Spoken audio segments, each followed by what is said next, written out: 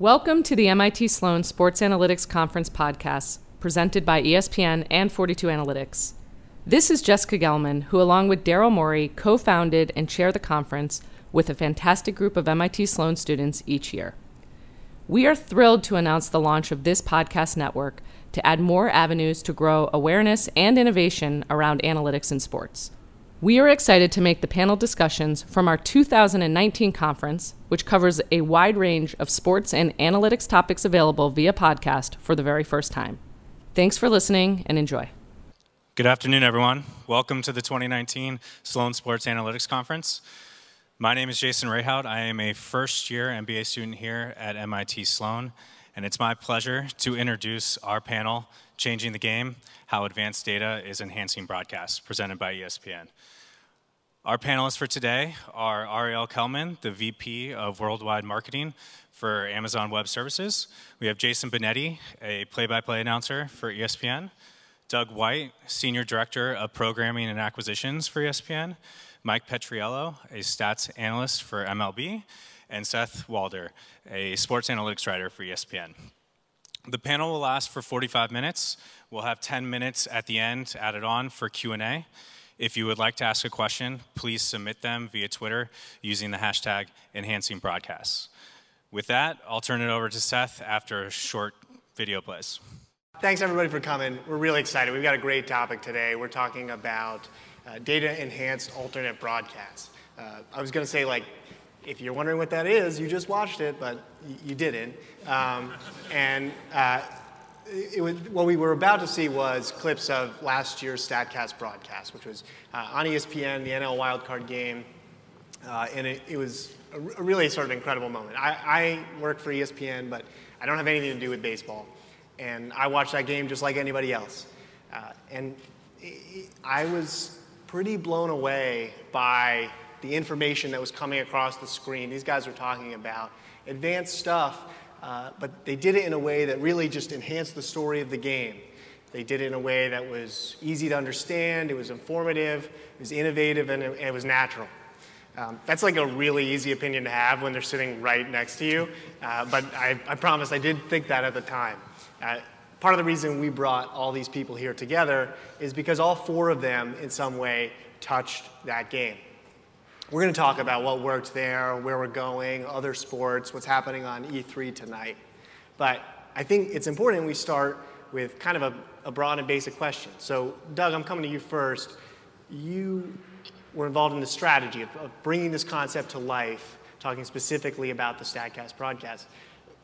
Why do we do this? Well, we're fortunate at ESPN to have, leadership that really encourage us to innovate and to engage our fans. And so that was our first thought. We wanted to do something different. We're really lucky to have, a coordinating producer on MLB like Phil Orleans, who's very forward thinking, always looking to figure out how we can make the game fun for our fans. And so that was our premise going into there. We're all fans ourselves. And so, we were talking about what we would like to see.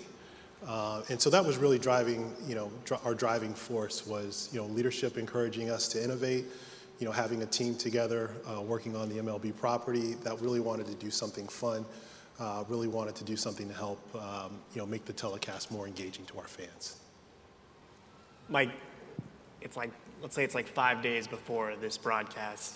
I know you've done some similar things, but this idea is basically new. How the heck are you preparing, and what are you guys doing and trying for in anticipation of that? Man, 5 days before the broadcast, I was preparing for 5 different teams, because that was part of the issue. There were 2 playoff games the day before. We flew into Chicago and didn't actually know if we were going to Milwaukee the next day.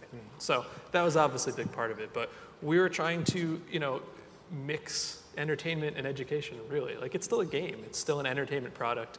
I would have approached it differently if it was for the people just in this room as opposed to the people watching on ESPN2. And I found it interesting. It was sort of a tough needle to thread, I guess, because we're trying to make this super cool, analytically focused broadcast without alienating people, but also knowing that at the same time on ESPN there's a traditional broadcast, and you want to try to separate the two. And I'm hopeful we did a decent job, and I really look at it as a proof of concept that this kind of show can work and be entertaining. So, and just because we didn't see the clips, the sort of, if you didn't watch the StatCast broadcast, you missed out. But they were talking about just more advanced concepts that have been around in baseball, but aren't the type of things that you typically hear on broadcasts. Things like, outs above average in defense, or stolen base probability, something that came up live during the game.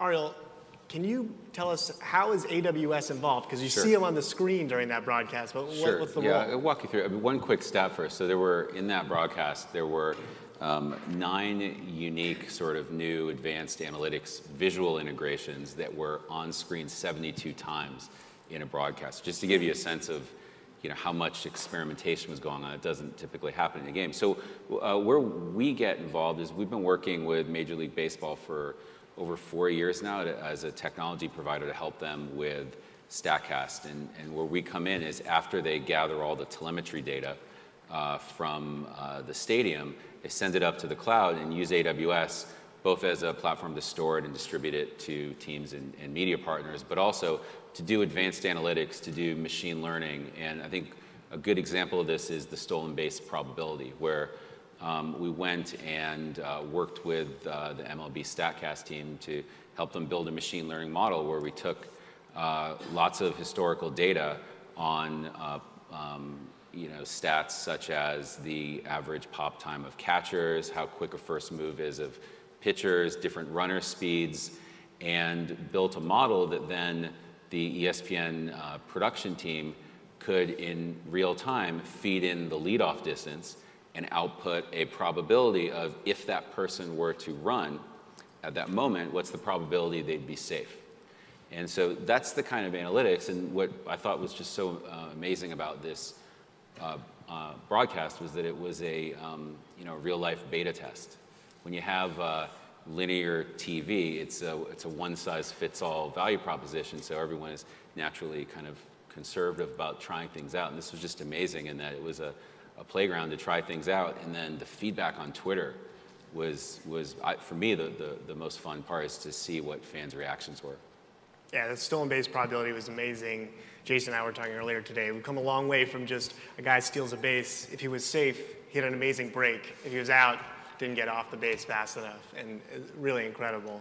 And so kind of related to that, Jason, let me just ask you, you're a play-by-play guy, you do all sorts of sports.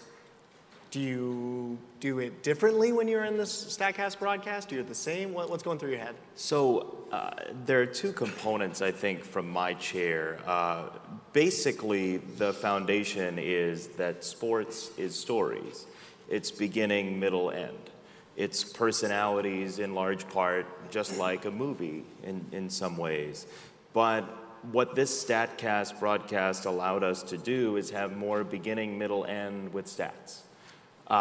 You didn't see on the clips, but there was a moment where Mike was talking about an outfielder and overall the Rockies struggled in terms of outs above average in Major League Baseball this past year. And then there's this nice running grab in the right center field gap, and we get to show that the center fielder for the Rockies is good coming in and to his left toward right center field. That's a story, beginning, middle, end. It doesn't necessarily involve human emotion, but it can because it teaches you something about the person and what he's good at. So for me, as a storyteller, play-by-play announcer, this allows for more of that. And the other component is it's freeing for me to have less to talk about that's just there on the screen because of rote. We do a lot of games at ESPN. With the White Sox, I do their local telecasts as well. You have a game every day. So you're going to have some stats that you do every day, and by definition, they're not always going to be relevant to the situation that you're currently in, just because they're there. It takes off the shackles for somebody who's an extemporaneous speaker to have the ability to always tell a story with the numbers. The two things I'm most proud of in that telecast are our numbers were more relevant to the game on the whole than your typical telecast of any sport, I would say, across 100 or 1,000 telecasts. But the other thing that comes into play is the tone. we all here know how important data can be to every one of our undertakings.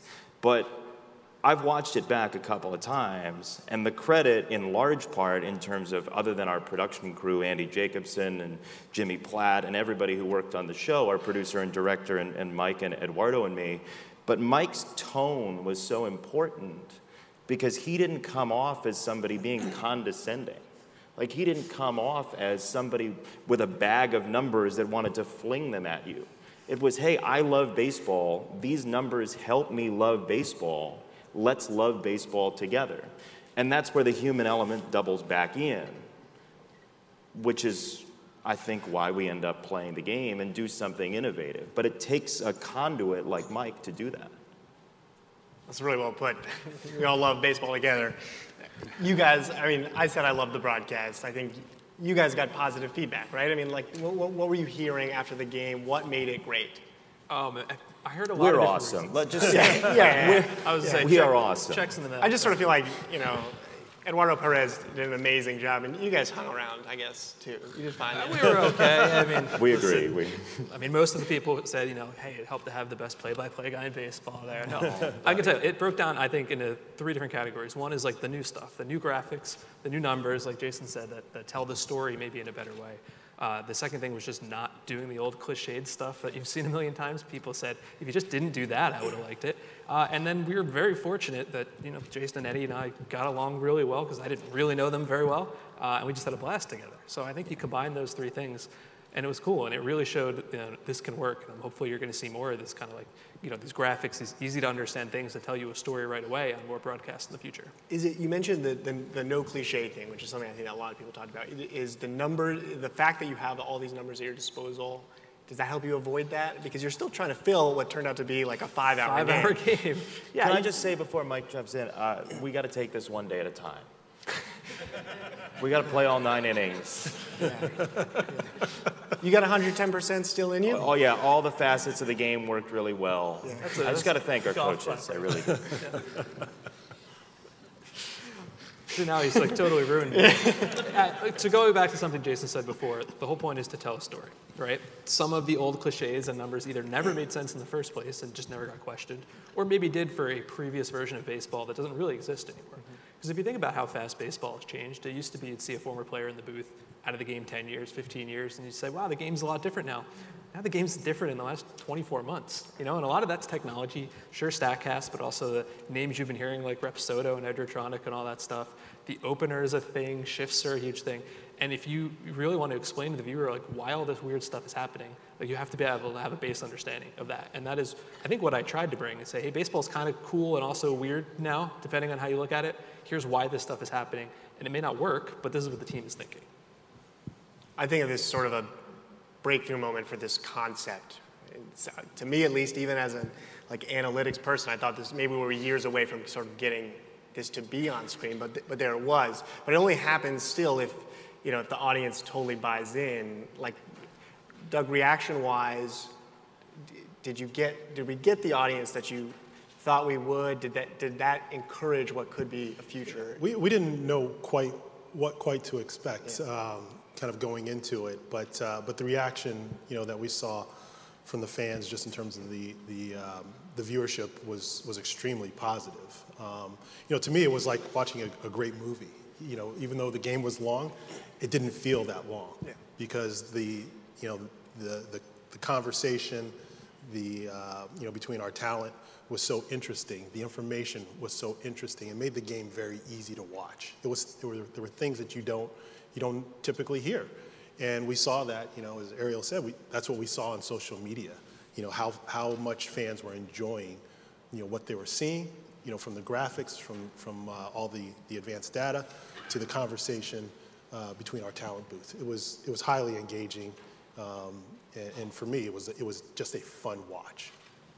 For any of you, the balance that I think you guys have spoken about a little bit, right? You talk about you want advanced numbers on the screen, you want to be talking about them, but you're not trying to throw it in people's faces necessarily. It has to make sense. Like, how do you, where is the line, and what is the right thing to do? Yeah, I'd say, I mean, one of the things we've learned as a company who's worked with both baseball, football, and with Formula One and then all the different broadcast partners who tell those stories in these large mediums, we've found that the formula is exactly what we've been talking about here, that people don't care about the numbers, they care about how they're used in a story, and that it requires a lot of hard work to figure out how to tell those in a widely accessible way. But if you do that, which the team here did in a great way, I think it showed that the appetite of fans for this type of more analytical approach, it was huge, way larger than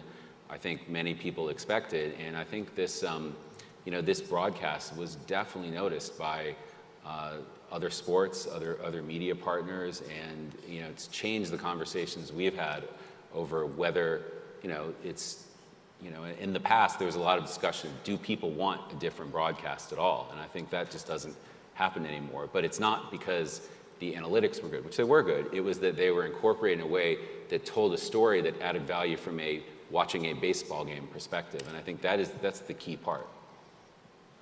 I think we find quite often, and you can get jilted when you're jaded when you're in it.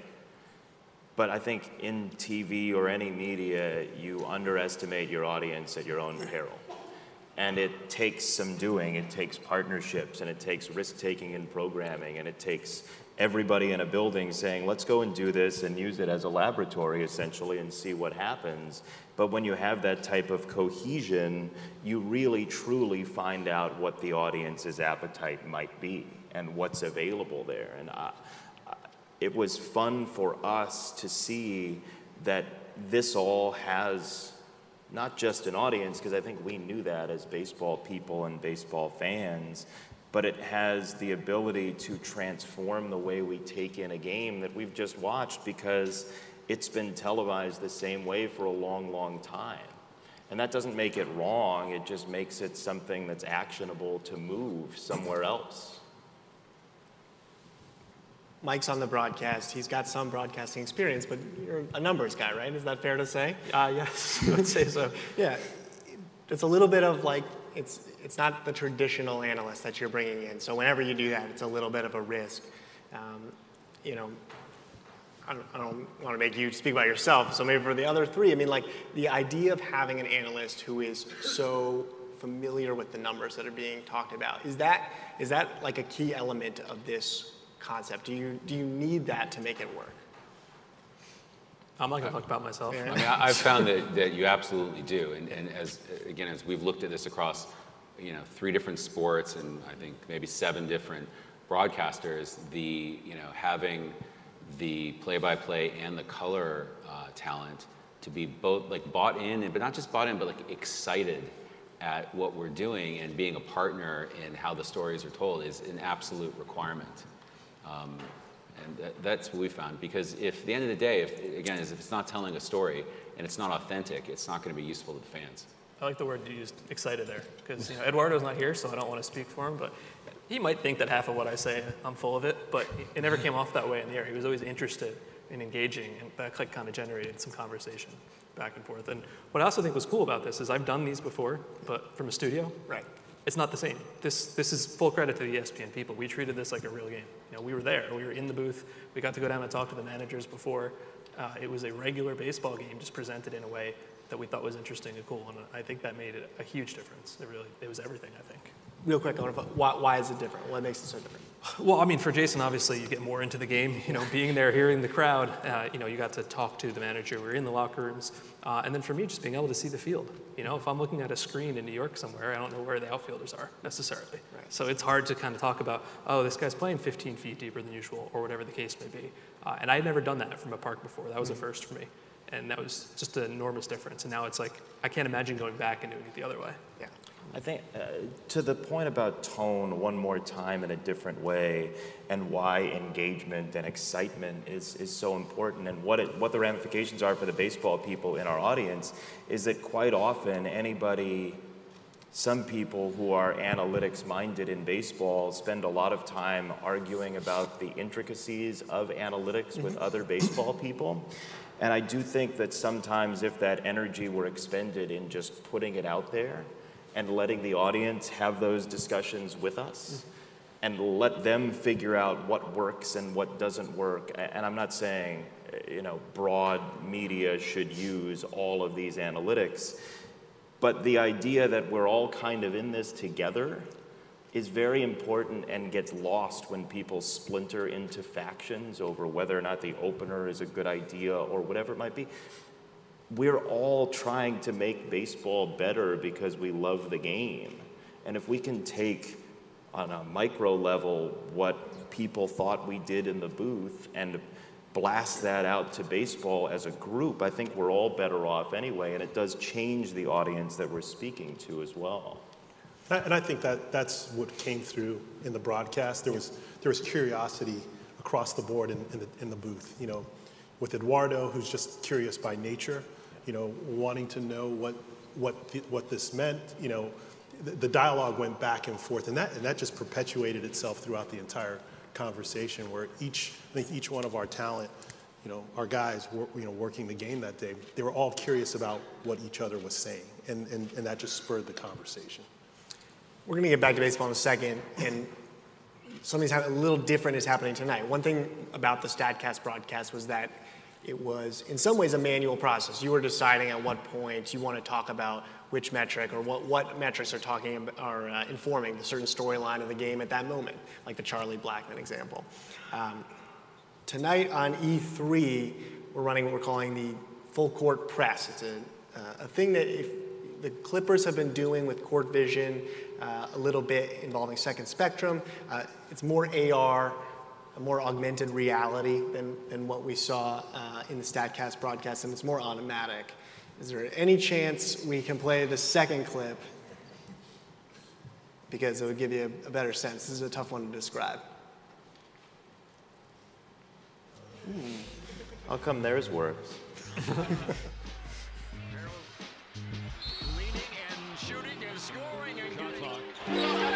Gallo let it fly. Bingo!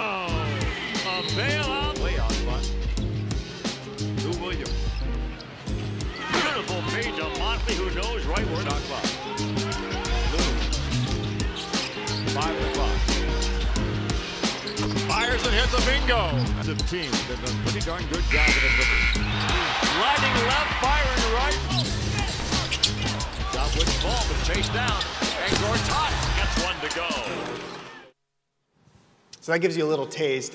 This is a thing that's like fun as heck. I mean, that last mode there is called mascot mode, and essentially, it'll blow up the screen with animations depending on what's happening on the court. It's crazy. There are two other modes in there. There's the shooting mode, where essentially the numbers that were over each player's head is their chance to make a bucket if they shot right there, depending on not just their position, but the defenders and the entire game situation.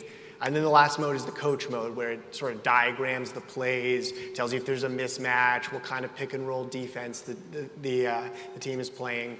It's crazy, right? And so this is the kind of thing, like, firstly, tune in, E3 tonight, 10:30, Bucks Lakers. You can watch it. You can pick whichever mode you want, or you can have the broadcast with Zach Lowe and Kirk Goldsberry, Tom Thibodeau, Adam Amin calling the game. In a similar way to what you guys did, but also different, right? Like, this stuff is happening just on the screen. It's going on. Like, what changes from a broadcasting standpoint when that's happening and you don't have as much control over what's happening when? It sounds terrifying. It really does.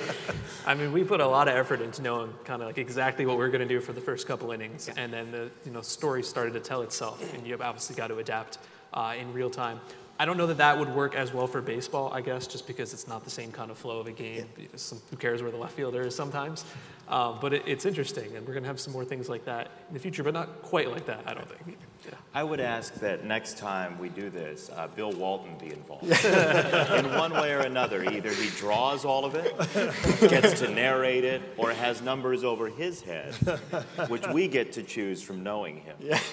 Yeah, just a couple interesting things. We've been working with the Second Spectrum guys. Have been using us as a cloud platform for a while, so we've gotten to know them a bit, and it's really amazing what they're doing. But I think one of the interesting aspects of court vision is the configurability, because you think about one of the challenges of putting these advanced stats in a standard broadcast, you got to pick when you're going to put them in and, be frugal in how many times you do it, or do an alternate broadcast. But with these streaming services, when you can have the fan go and decide either which mode they want to see, or you can imagine in a baseball game, it may be reasonable to see the speed the person's running at as something, is up all the time or not up all the time, as something that's configurable. You think kids are used to this on video games all the time.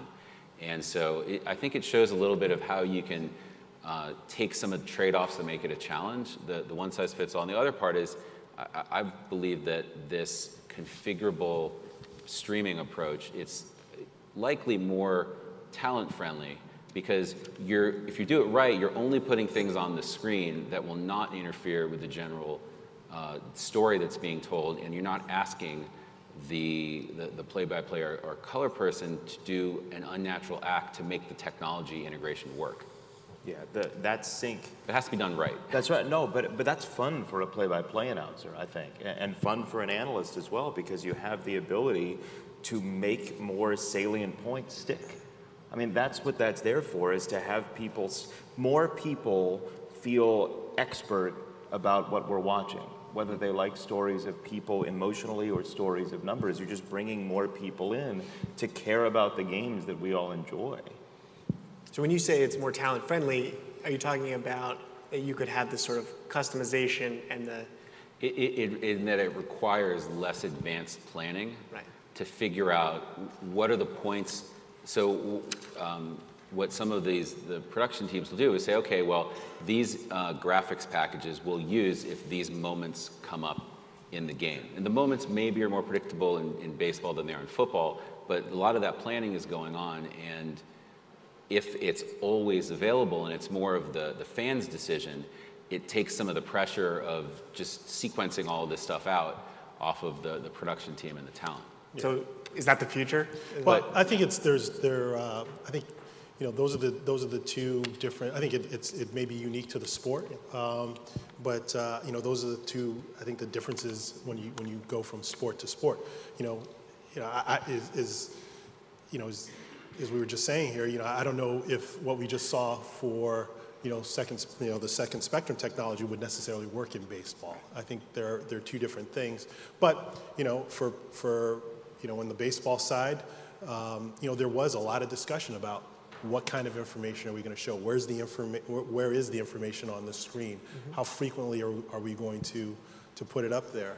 Whereas what we're going to see tonight on the NBA side, it's always going to be there. It's a totally different application. Now, there's actually a third way too, which is the idea of the second screen experience, and that if you think about having your tablet, your phone, your laptop up while you're watching the game. I mean, people are obviously doing it with Twitter all the time right now, especially in basketball. But if you think about if you have a screen that's dedicated to stats and is synchronized with the broadcast, then it removes that constraint of not cluttering up the screen. I mean, I think a perfect example of this is one of the things that the MLB StatCast team is working on is trying to think about how do we show better matchup data of the people in the bullpen against the people coming up in the lineup. And, it's fundamentally sort of a matrix, an Excel table type of thing, which is hard to put on any type of TV screen, whether it's configurable or not. But if you have that next to you, you imagine you have the people in the bullpen going across, the lineup in order with the people on the bench, green, yellow, red with the on-base percentages. Like that type of data, it's just one example of many where I think some people are really going to gravitate to that. So there's sort of three strategies like that you've laid out. And I think the interesting thing about this topic is I'm not sure there's a clear winner for what happens going forward. But what do you guys think? Is it sport by sport like you said, or do you think that as we go over the next several years, that one of those concepts might dominate? Yeah, I still think it's not a one size fits all. Mm-hmm.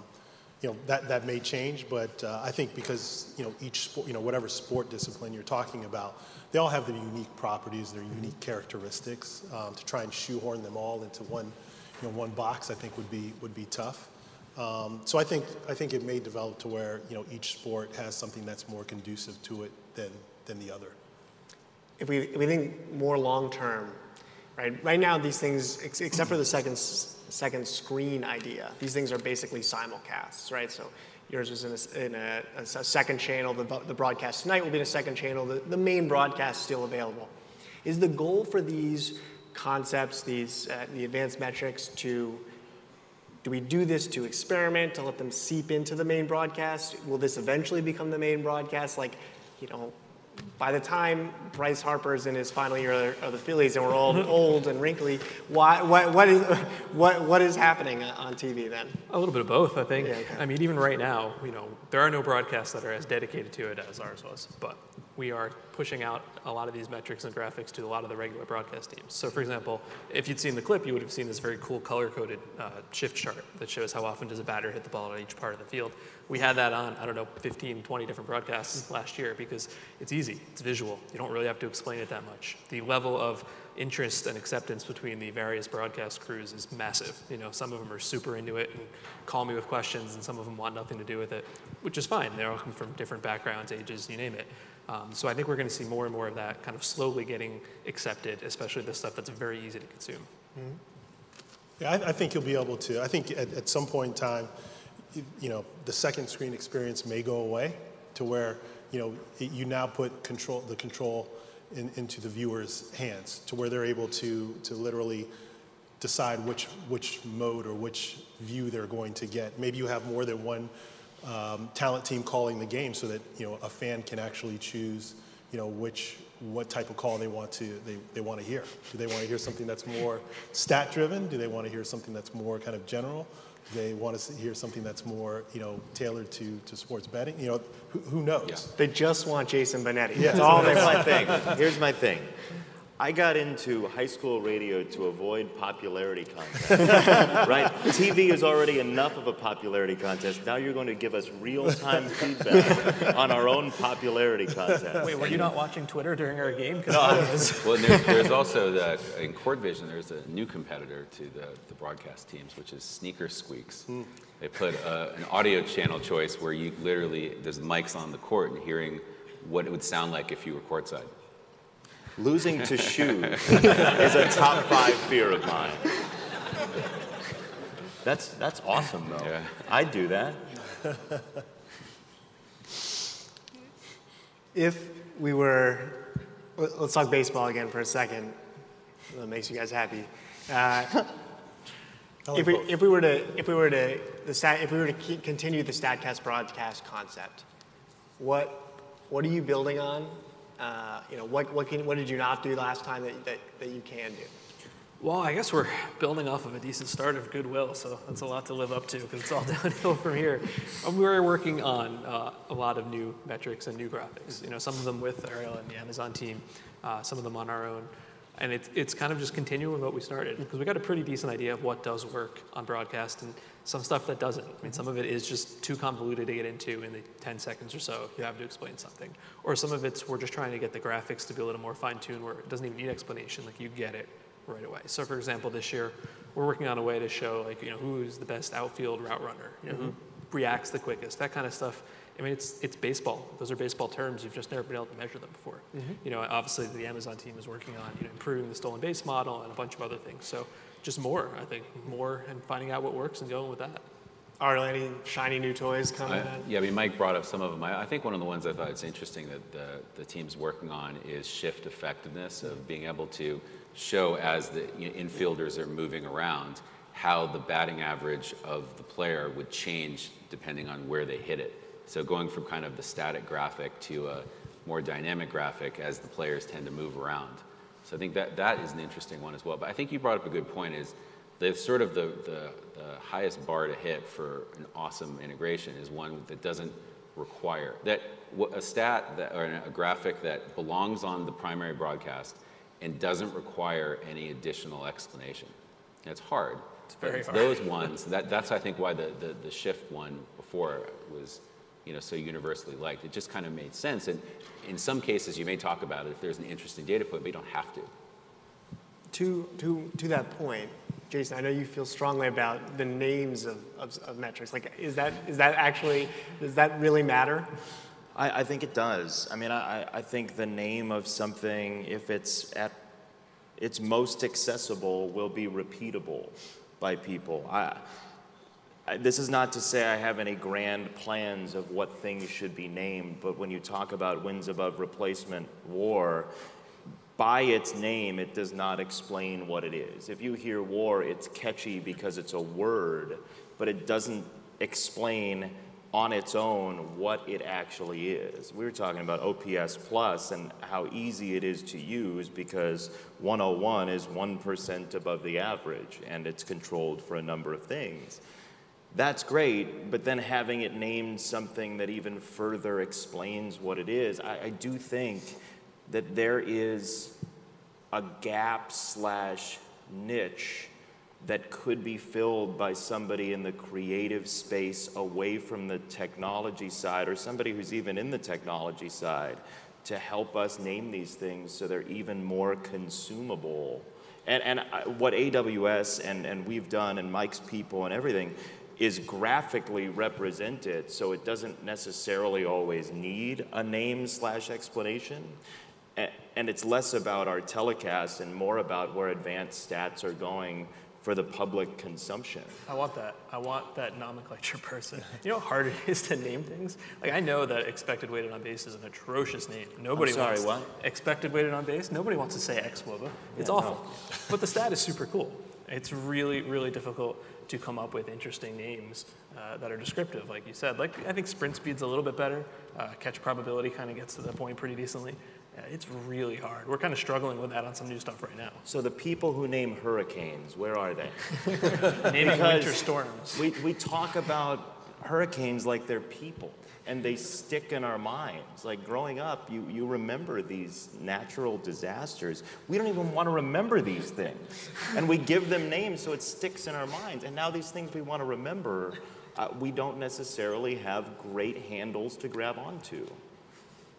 You got any ideas? WRC Plus, you want to just call it like the missile defense thing from decades ago, we called it Star Wars. People remember that. Why don't we name it after movies or people or Mike? As long as they're all in the Disney universe. Really? Yeah, that's what I'm saying. But I'm being glib about it, but I actually mean it. I think the more the point of all of this is to make it better for the audience. Baseball needs to be captured by the people watching it.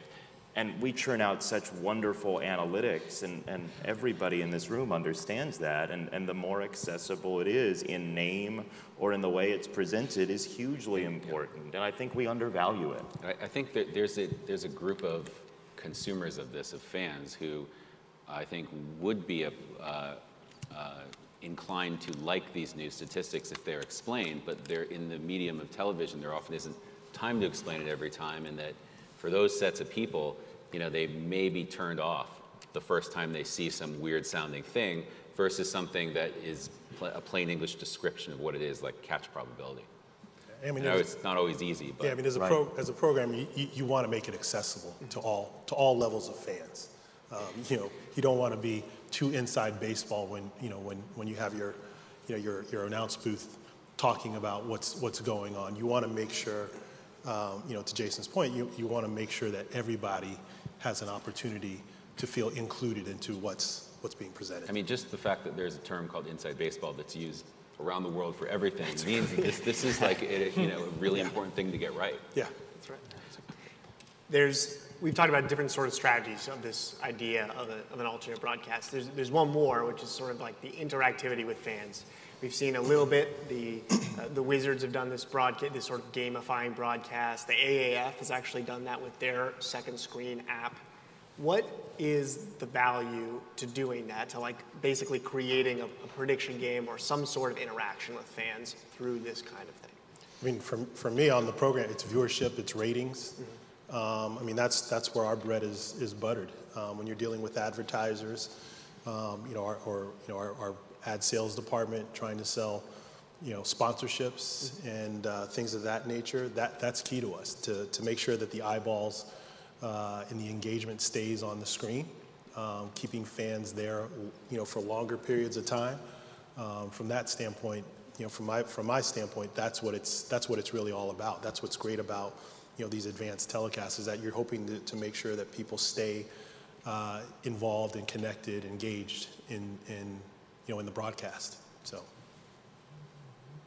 Is there an element? Would that be weird as a broadcaster if there's like things going on like that? I'll bring it on. Let's try it. Why not, right? Like, if there's a team willing to be creative and get together and make something that's new, is that not what we got into? Like, don't we want to pioneer in some way? Let's try it. And also, with this may seem kind of tactical, but with 4K TV, there's enough resolution to have stuff going on the side of the bottom that is rich and interactive without meaningfully, deteriorating the actual game. And people like to play games. They like to compete against their friends. Those games are naturally applicable to being financial in some betting future, and I think we're going to see a lot of them.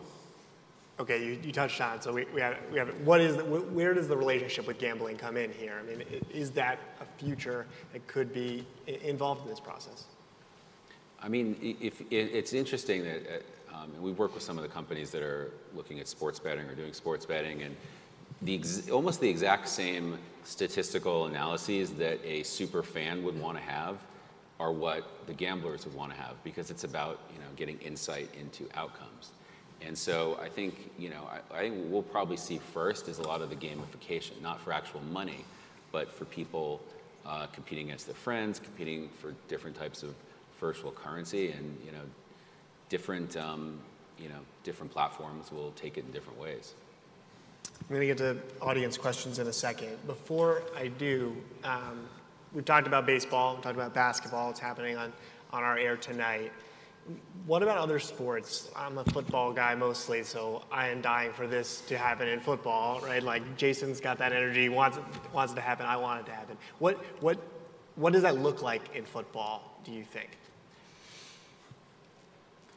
In football, so we've worked with the NFL for a couple of years now, and it's mostly been to help some of the broadcasters insert statistical analyses into certain parts of the game when it tells a story. So we worked with NBC Sunday Night Football last year, and then ESPN to do studio analyses where you actually have more time to tell a rich story, and it's taking all the telemetry data and running machine learning models. And one of the things that we did that we found pretty interesting was catch probability. That's very different than baseball catch probability, but you have people giving qualitative opinions on how hard of a catch it was.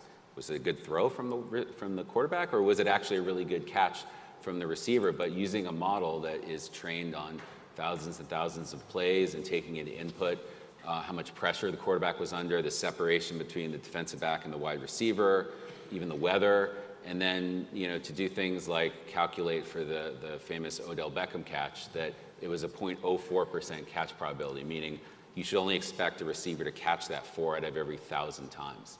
And we think we're just scratching the surface of how to put that in football, but in football, it's the exact same set of challenges to work through as baseball or basketball, trying to figure out what's the right balance of adding value for the fan, not cluttering the broadcast, making sure that you're still telling a good story. But it's the telemetry data. There's just endless possibilities of what you can do with it. This is on your screen. You'll see we'll show you some images of kind of what Ariel's talking about, things that we've done and other broadcasts have done.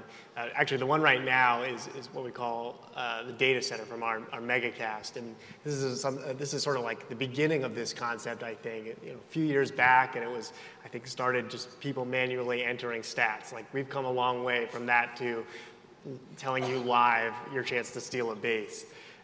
So that's pretty incredible.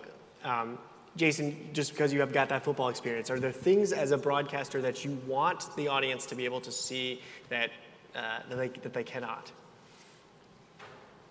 It's a really, I think, fairly simple concept for me.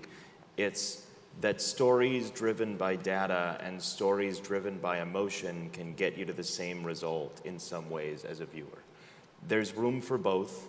But better stats are the idea, like more predictive / descriptive stats are the idea. we have stats so we can say this player is good or not.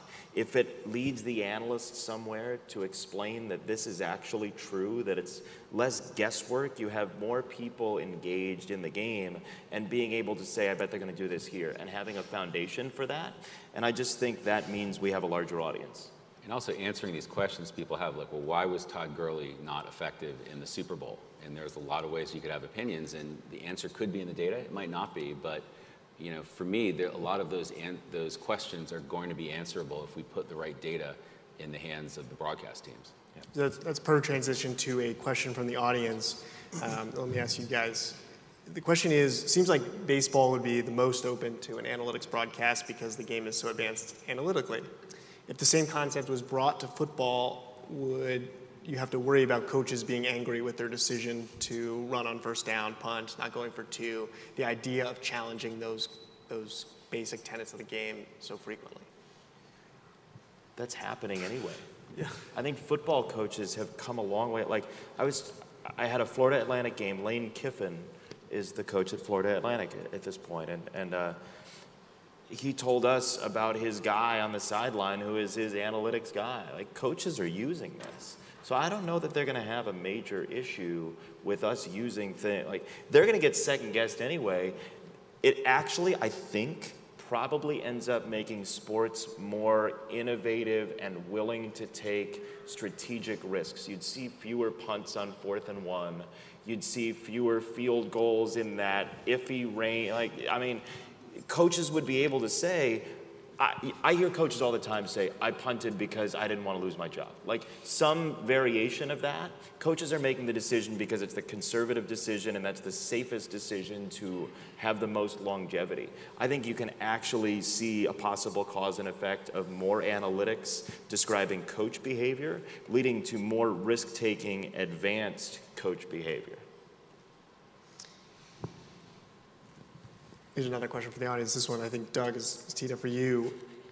Do you worry about really splitting the audience when you essentially have a advanced stats broadcast and a not advanced stats broadcast? No, we'd rather have you on one of our platforms than going somewhere else. As long as, for us on ESPN, as long as you're engaged on one of our platforms, that's good for us. We want you to be with us. We want to be able to reach you anywhere you are. Whether you're in front of your big screen television in your house, or you're at a wedding and you want to watch it, or if you're at a bar and you want to have your phone in your hand while watching it up on the screen. We just want to make sure that we're accessible to wherever you are. Doesn't matter where. This idea that we're talking about, data-enhanced alternate broadcast, what are the things that you guys don't know, that you feel like you don't have the answers about what's going to happen or what should happen? Well, if I knew the answers to what was going to happen, I'd have a different job, I think. We can try to predict and project what's going to happen. And, obviously we don't know how that's going to work. I always kind of feel uncertain about how much the fan wants to know. I'm not a football guy, right? But I remember the Super Bowl a couple years ago when, Patriots, Falcons, enormous comeback. And they showed the win probability, and it was like 99.2% or whatever. Yes. And that should tell you the story. Wow, this never, ever, ever happens. But I think a lot of people took it as, oh, that's broken. Like, that does, it 99.2%, and it didn't happen. Blame Brian Burke. Yeah. I'm going to go over and do exactly that. And that's not the right way to take it, but I do feel like that's still like a kind of a big hurdle for all of us in this. We talked about football.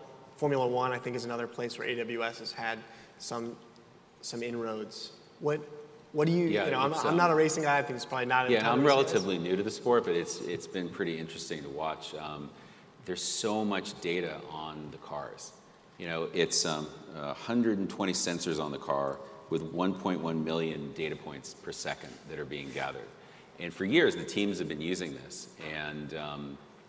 And what we've been working on with Formula One is a little bit of a unique position where they actually produce a global TV feed that then goes out to a lot of places around the world, like including ESPN, is to try and figure out what stats derived from that data and what data points themselves are useful to fans to making the sport easier to understand the story in the race, and then also to make it more accessible to newer fans, let's say in the United States, we're looking for more people to learn about it. And one of the things that we're working on with the F1 team for this season is an overtake probability, where you think about, unlike NASCAR and F1, the cars don't pass each other that often.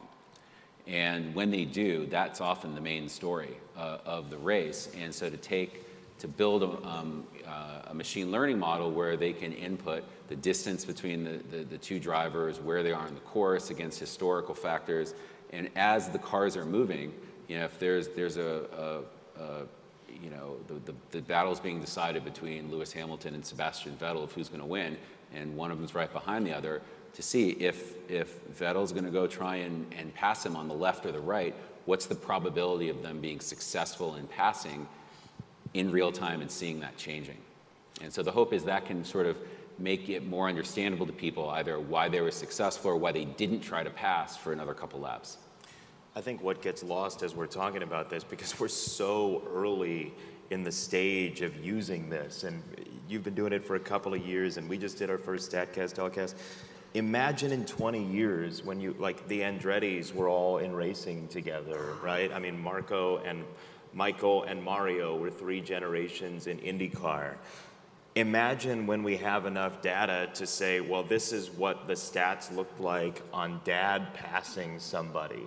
You can see the historical reference point, which develops a totally different story than we have right now, because it's so ad hoc that now once you develop a historical backbone of this, you suddenly have a vast story. Yeah, I'm happy you brought that up. I think one of the more interesting things we'll see in the next couple of years is as the different sports start to go back to historical footage and sort of retrofit, if that's the right word, the telemetry data and apply it to the same analyses, we're going to have all kinds of really interesting historical comparisons. Of course, people argue, basketball was different back then, or the rules are different in football, obviously, for how receivers are treated and quarterbacks. But I think that's going to open up one of the next big areas of analysis. The one thing that's sort of different depending on the sport is baseball has put a tremendous amount of resources into StatCast itself, the league itself. It's a priority for it, right? NFL, that's true as well, but then you also have media entities doing the analysis on top of that. I don't even know what the situation is in F1. Is that, especially for you, Ariel, what's the difference when you have leagues running this sort of the machine learning that you're talking about and media entities? Yeah, I think it's different in each sport, and I think a lot of it, as you said, this is early, it's still being worked out. I mean, Formula One's a little fundamentally different because they're the only people responsible for producing the feed that goes out to all the broadcast partners, versus in baseball and football, the broadcast partners, most of you guys know, they're doing the broadcast and doing a lot of the integrations. And I think who does what and who takes responsibility for which piece, it's still being figured out. Question from the audience here is, we've touched on all of this, I think, but if you had to pick one thing, if it's the graphics, the talent, the depth of the information, what is the single most important aspect of integrating advanced metrics into broadcasts? That's a loaded question because you got Jason and I sitting up here. Yeah. But it's not. That's right. It's the only way that telecast works is if we have Andy and Jimmy in the truck and Andrew doing graphics, and everybody in the seat, in each seat, wants to do better than we used to. That, for me, that's the answer, and I don't think there's any other answer. Mm-hmm. Let's go with that. Let's go with that. What are you guys most excited about for a thing or an idea that hasn't happened yet, something that could come across your TV that we have not seen? I know it's a broad question, but people like Doug and Ariel, you guys are thinking about where we're going. What could happen that we're not even imagining yet? I mean, I think Ariel and I have talked about a lot of it for baseball. I mean, some of the cool stuff we're working on. I mean, some of it I expect to be ready this season. Some of it's more conceptual. But for me, it's sometimes I'll watch a game and the announcers will say something that I know is not really rooted in fact. For me, a perfect bugaboo is, this guy's 2 for 3 against this guy in his career. That means 666, he's going to crush him. Yeah. It's 3 plate appearances over 10 years. How do you know one of them, the left fielder didn't trip over himself? It's totally meaningless. So that's one of the ideas we've had is how do we put more meaning into that? how do we look at guys against like similar fastballs that move in exactly the same way that he would see from this pitcher, that sort of thing. I don't think we're there yet, but that's definitely something we've been working on that I think could be really cool and replace something super flawed that you see on like every other broadcast. I'm probably most excited about the historical data. To go, I'd love to see what the probability of success was of the Dave Roberts stolen base 2004 ALCS, or going and saying, well, what's the spin rate for Clayton Kershaw compared to Orel Hershiser? There's all the people, so much excitement of fans and the media are debating this historical questions of who's better at this or who's better in general, and I think we'll see a lot of that.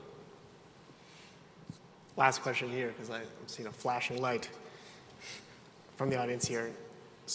How would you feel, I'll put this as Jason, social media is integrated into the cast live?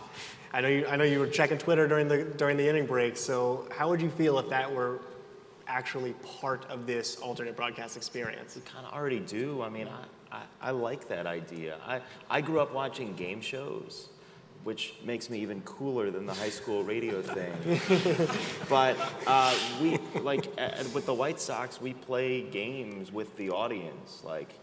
When there was a rain delay last year, a bunch of people had tweeted in, hey, it's raining over by me. That's evidently a Midwest thing that people like to tell you if it's raining at their house.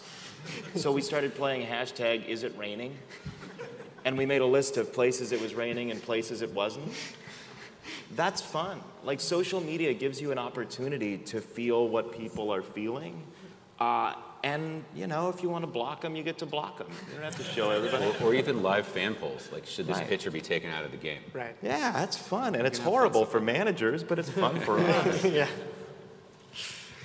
Guys, this is I'm getting quad zeros over here. So thank you guys all so much. It's been really fun. Really looking forward to what you all put together going forward. Thank you, everyone. Thank you. If you want to hear these panels in person next year on March 6th and 7th, 2020 in Boston, please register for the 14th Annual MIT Sloan Sports Analytics Conference at sloansportsconference.com.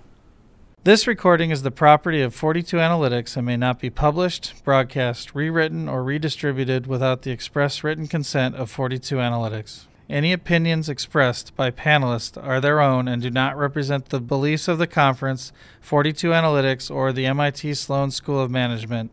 42 Analytics Educational, Inc. reserves all rights in the content.